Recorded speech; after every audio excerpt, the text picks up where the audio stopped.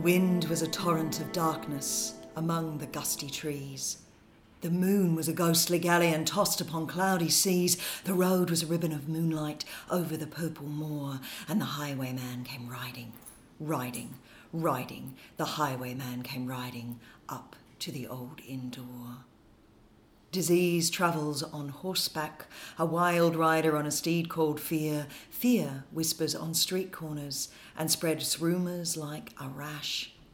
She's been married 5 times. She's a Samaritan, unclean, unclean. She self-isolates, goes to the well in the middle of the day. What does that tell you? No one goes to the well in the middle of the day. The sun beats down and the carrion cry overhead, and yet here she is, isolating. Easier by far to avoid the crowds, to not have to rise above the whispers 5 times. Married 5 times. And then on this day, in this way, she meets a man who breaks through all her boundaries and his own. Jewish man, Samaritan woman, and he gives her living water. And still around them, as they stand, 2 humans talking together about diving deep and God on the mountain, the fear. The highwayman came riding, riding, riding. The highwayman came riding up to the old inn door. The fear swirls around them like mist. And even the disciples, the ones who were supposed to know better, were like, wait, what? Why is he talking to a woman? Why is he talking to those Asians over there, the ones with the long black hair and those eyes? You can't trust them, you know, the yellow peril and all that. And the highwayman came riding, riding, riding. The highwayman came riding up to the old inn door.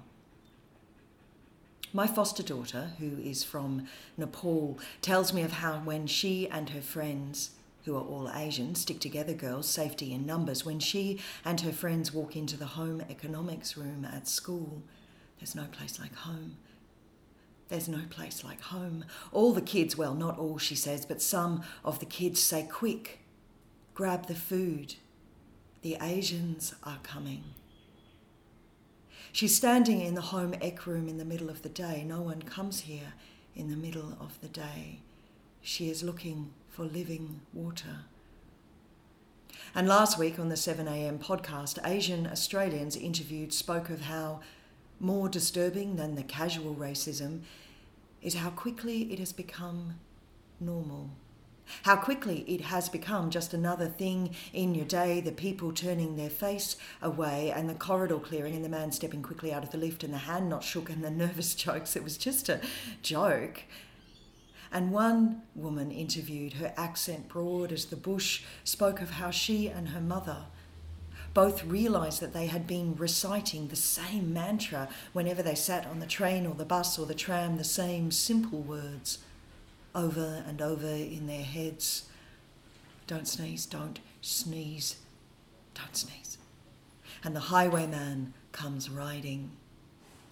Throughout human history, peoples and nations have defined themselves over and against other groups. It's what we do. Human history is filled with these stories. There's even a field of study called sociobiology, which tells us that human beings seem to prefer small groups, safety in numbers, stick together. Girls, considerable data from many cultures and historical time periods indicate that the small group with which most people feel comfortable connecting numbers approximately 11 or so people. This wee clan, usually consisting of folk from one's extended family or ethnic group, becomes the in group. And almost everybody else becomes the out group. In the time of the woman at the well, the disciples of Jesus had their own ideas about who was in and who was out. And they used words like alien, Egyptian, foreigner, leper, outsider, prostitute, Samaritan, whore, tax collector, uncircumcised, harlot, diseased, other, and they had reasons, of course, to ostracize them. I mean, there's always reasons, aren't there? The reason we hate them is because they built a bigger temple. They stole our land. They came here on boats. They're standing at the border. They bought the disease. They worship funny gods. What is with that weird god? They stole all the masks. They hoarded the food. They coughed at the bus stop. The reason, but there is always a reason, isn't there? And fear comes riding up to the gate. The highwayman came riding, riding, riding. So right now, in our time, there is a terrible virus. And this in itself is a scary thing. It's okay to feel frightened.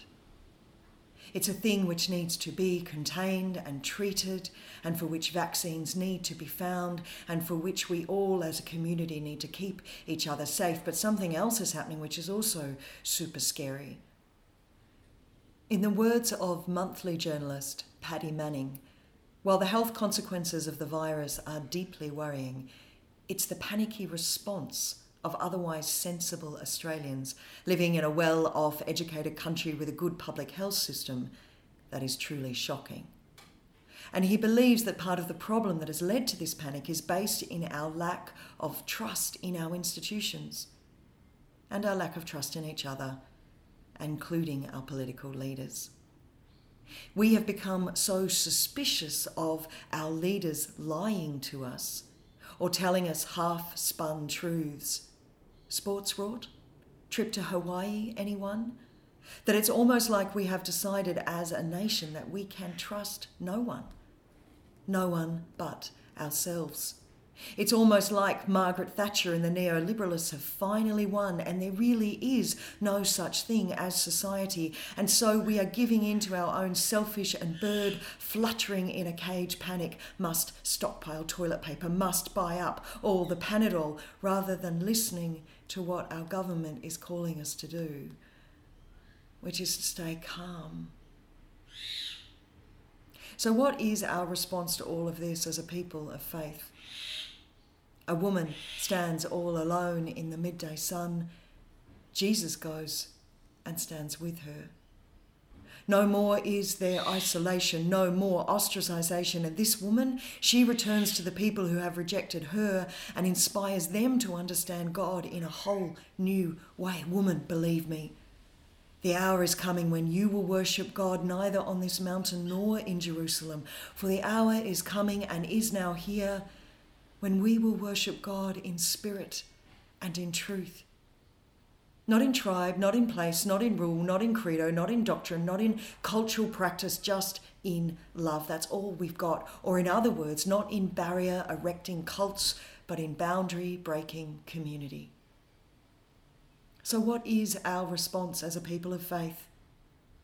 To stand with the woman in the middle of the day? Yes. Now, perhaps not physically, because we might be at home in quarantine for 14 days, but metaphorically and politically and theologically. As medical historian and epidemic expert Howard Markle recently wrote, the virus is a socially transmitted disease, and we all have a social contract to stop it.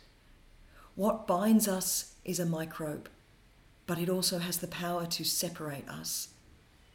We're actually a very small community on this planet, whether we acknowledge it or not. And this virus proves it. The time to act like a community is now. So we will stay apart physically if we must, but we will not stay apart spiritually or energetically. And we will practice calm and kindness, and we will share and we will smile at each other. We will halt the tribal suspicions in our mind and encourage others to do the same, and we will love each other in action. We will love each other and our world, our whole frightened, vulnerable, panicking world.